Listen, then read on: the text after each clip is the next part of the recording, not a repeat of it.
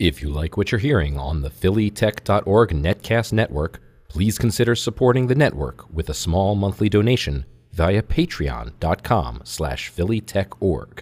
That's patreon.com/PHILLYTECHORG. And thank you in advance.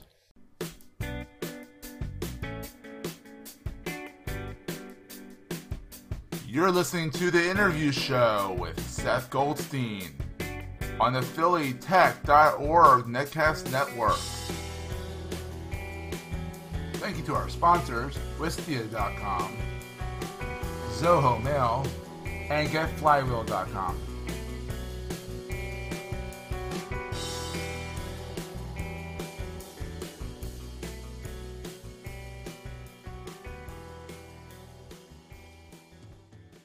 Hello, everybody, and welcome to the Interview Show. I'm here with Dave. Can you see your last name again?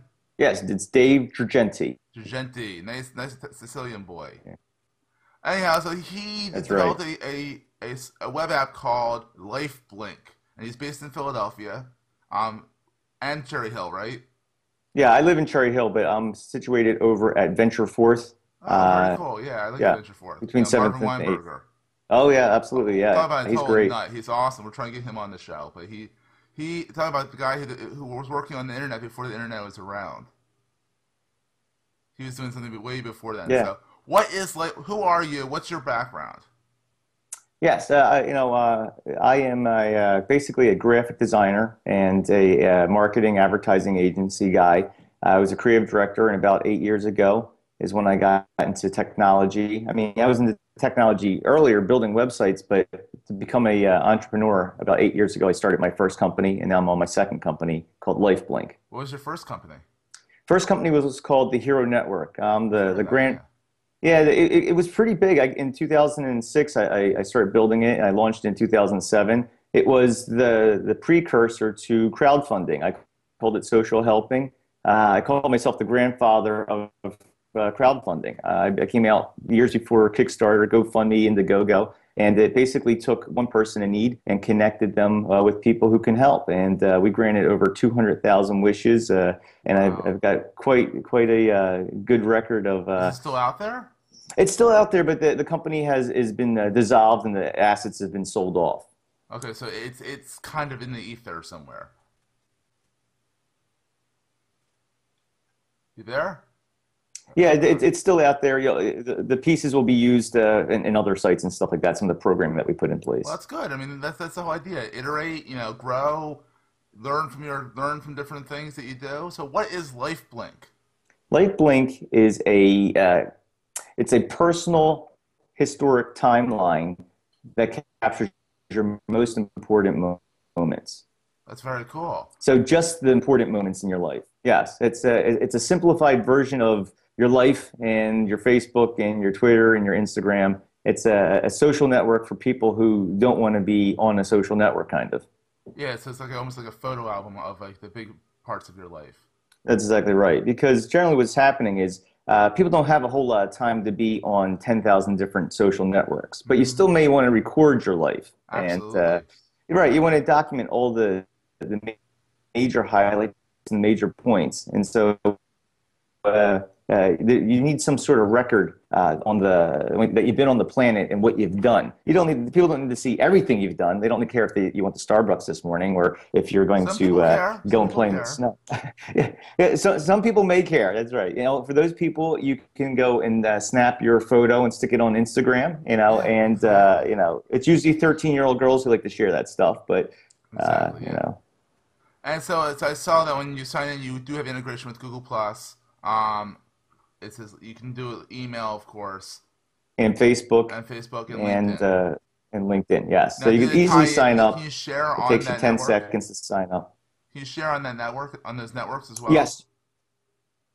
So right. When you create a moment, we call them blinks. The moments, whatever those may be. Whether you're buying a car, graduating from school, getting married, having a kid, getting a house, whatever those major moments are, you can select from a bunch of categories and put those out. And then when the blink goes up, you could share it through your network. You put it on Twitter, Facebook, email a friend, and people can comment and like those blinks. Okay, now how? So let's say, why would someone use you over Facebook? Like, what's the benefit of this? I mean, I guess people who don't use Facebook, obviously, it's a great place. So, like, why would I use you guys instead of just putting it on Facebook? Yeah, I don't look at this as a competition with Facebook. Yeah. I mean, there's certain things that there's definitely overlays, but I think there's overlays with us with Twitter, with us with Oh, Instagram, absolutely, with yeah. us with there's because we are on there and there's a social to it. But the difference is Facebook is conversation. You go It is on very much there, is. it's extremely conversational. Your Facebook has a wall, and you post up everything. Whether you're arguing with your brother, to like I said, to you ran out of milk, whatever you're posting. It's a daily conversation. But at the end of the game here, in your life, no one's going to look back on your Facebook and say, "Well, let me see what he's done," because what's happened, it's been filled with too much junk. Now, Oh, Facebook absolutely.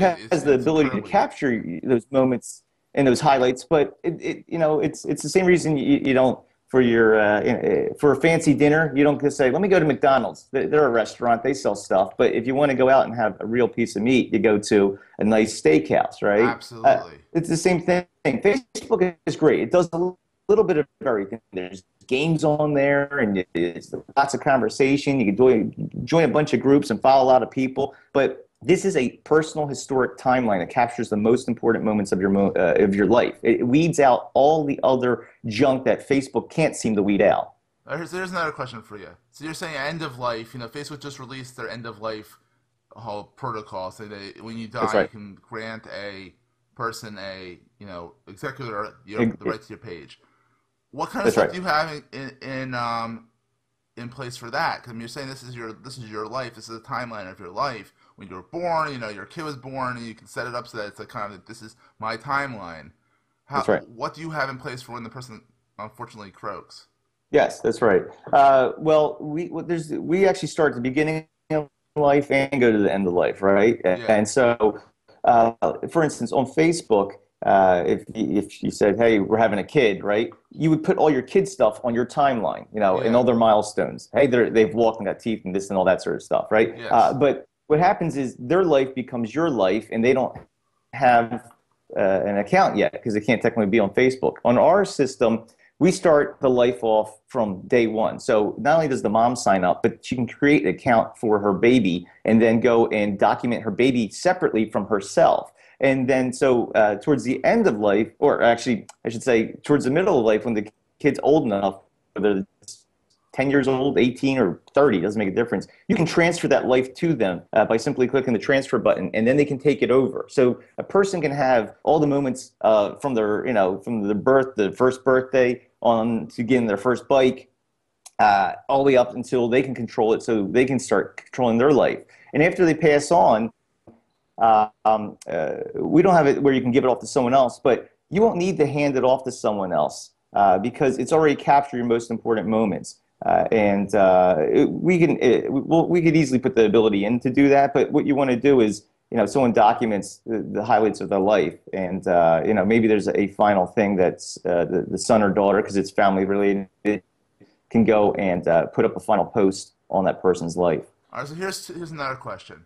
Since obviously you have a long goal for this product, Yes, average lifetime is what, 80 years, 70, 80 years. 78. Yeah, Last time I checked, the startup scene in Philadelphia has only been really around since 2000, maybe at most 30 years, give or take. With CD Now going way back then. What kind of exportability do you have? People put all their images in here, all their content in here, all their timeline. What kind of exportability do you have for people who say, look, let's say you're acquired by Google, that's not a bad exit, yeah, for yeah. you.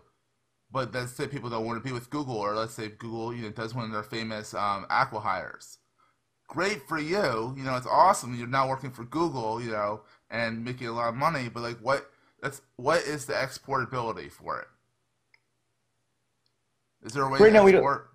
There's no way to re-export out your life at the moment. But I don't see. I think if someone purchases it, I don't think they're going to integrate it with. Google's not going to take it and say, okay, good, let's just add this into the Google Plus. For Facebook purchases it, they're not going to say, great, let's just take their content, throw it over there. They kind of have all this content already. The goal is to create a separate silo for your important moments, so someone can go. Think of it as the new Wikipedia 2.0, where you can go there, but it's designed around photos and videos, Absolutely. as opposed to just a bunch of words that go together. So I also say think of this as Ancestry.com, but for the living. So I don't think like any of the big players. I think they would love to buy this thing, and I think what would happen is they wouldn't take it and dismantle it and integrate it into their conversation. Well, wouldn't. Exactly. Yeah, I think it lives on. I think this lives on as a historical document to all mankind. Is what's going to happen for hundreds of years. It's LifeBlink will be where you go to check up all human race.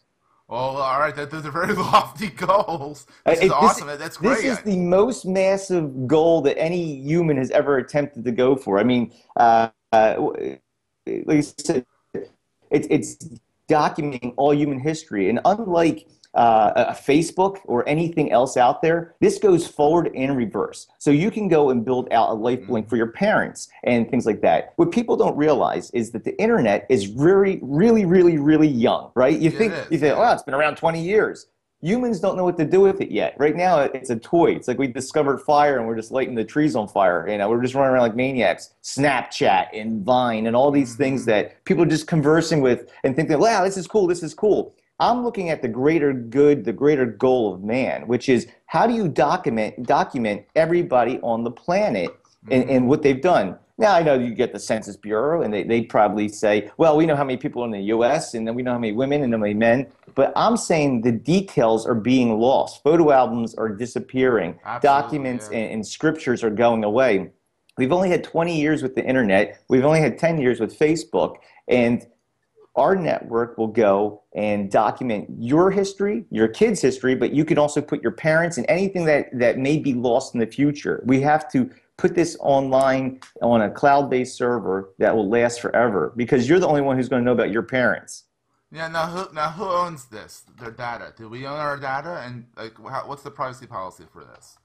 The privacy policy is, well, everything goes up and it's part of the LifeBlink network. But there's public and private blinks that you can put. So there's some things that you would say, oh, great, started my Philly tech show, right? Or, got a new job or got married. Those are things that you say, okay, I'm proud. People could see those. There might be other things, your first baby pic where you're in the, you're naked in the bathtub, right? You're like, okay, my first pic, I want to save that, but I don't think I need to have everyone see that. So you can keep that for just you or just so you can. So all the information goes up is part of we have the same policy other social network. All right, now how about COPPA or COPA or whatever the heck it is, the Children Online Privacy, I don't know what, the one where you can't be part of something until you're 13. How are you protecting kids online, like to make sure that, they're safe? Because I mean, obviously parents are billing this out. And that's still, it's obviously parents are billing this out, which is great, but if anything before 13, you really are going to be in a whole world of hurt if you don't do it right. Like, what's your plan on that? The plan around that is the parents are in control. If a parent goes and says, we're taking kids from birth. We have I always say we have the youngest user group in the history of the world, which is the day they were conceived, right? Yes. They say, guess what, everybody, I'm pregnant. So they're usually hopefully that's when they announce, and not like, hey, we're right. trying, So yeah, exactly. Some people may do that. You never know what people put up there. But so the parents are going to be in control of the lives of the kids, right? What we'll put in place is that you can't transfer it over to a child until they're 13. So they won't be able to control their own life. After that, and most of the time they got they're not. They don't need to have that in place before then anyway. They're not doing that much. But around 13 is when they start being part of soccer or music groups or doing stuff that they want to start tracking their thing, their whole life and their moments, So, and like I said, some parents might not even give it to their kid until they're 18 or 20, and some wish you can gift it when they graduate high school or something. It's a scrapbook, Most essentially. kids, Yeah. it's a scrapbook of their life. And most kids, think about when you're a teenager, you're like, history, who cares about that? I mean, everything right now that a teenager does is from a memory standpoint is worthless, right? My daughter, It's so young. It's like yeah. now, like how old are you? Like 30s? Oh no, I'm 44 Oh well, actually you look great for your age then. There this you go. year. My point being is I'm 33 and like I have I 33 It's years worth of it's life it's under me. Italian blood. It makes It's me. Italian blood, yeah. But my point being is like we have a lot, behind us to document. Whereas my kid's two, he's like I could get this done in a day for him. Right. Yeah. I may actually have to start doing that.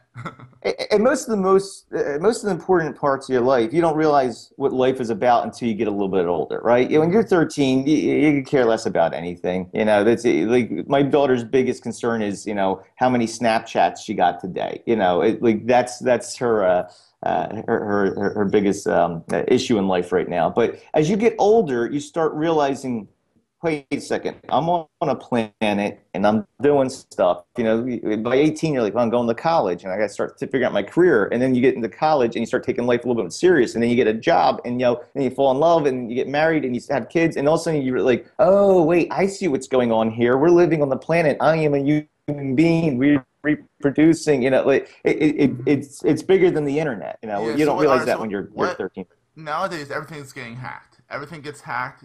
Like if you don't Yeah. get hacked, you haven't made it. Pretty much. Like if you don't Yeah. get hacked at least once, what is your security like, on a 30,000 foot level? Because I don't want to know the details, so you gotta keep that kind of secret. But like, what's your plan for backups and for making sure that because people are putting they're spending their time. Time is money. They're putting their time into this, and Oh, yeah. what's Yeah. what's keeping them from they're either doing this or they're doing a Snapfish book. That's right. The great thing about being smaller is you're not on the radar. You don't have it. There's no reason to hack it as of yet, right? And this goes for all the startups who have content of whether it's photos you're storing or information or whatever it may be. So you're not going to be on the radar. But as we all grow and you have very, very important content on your site, you become susceptible to that.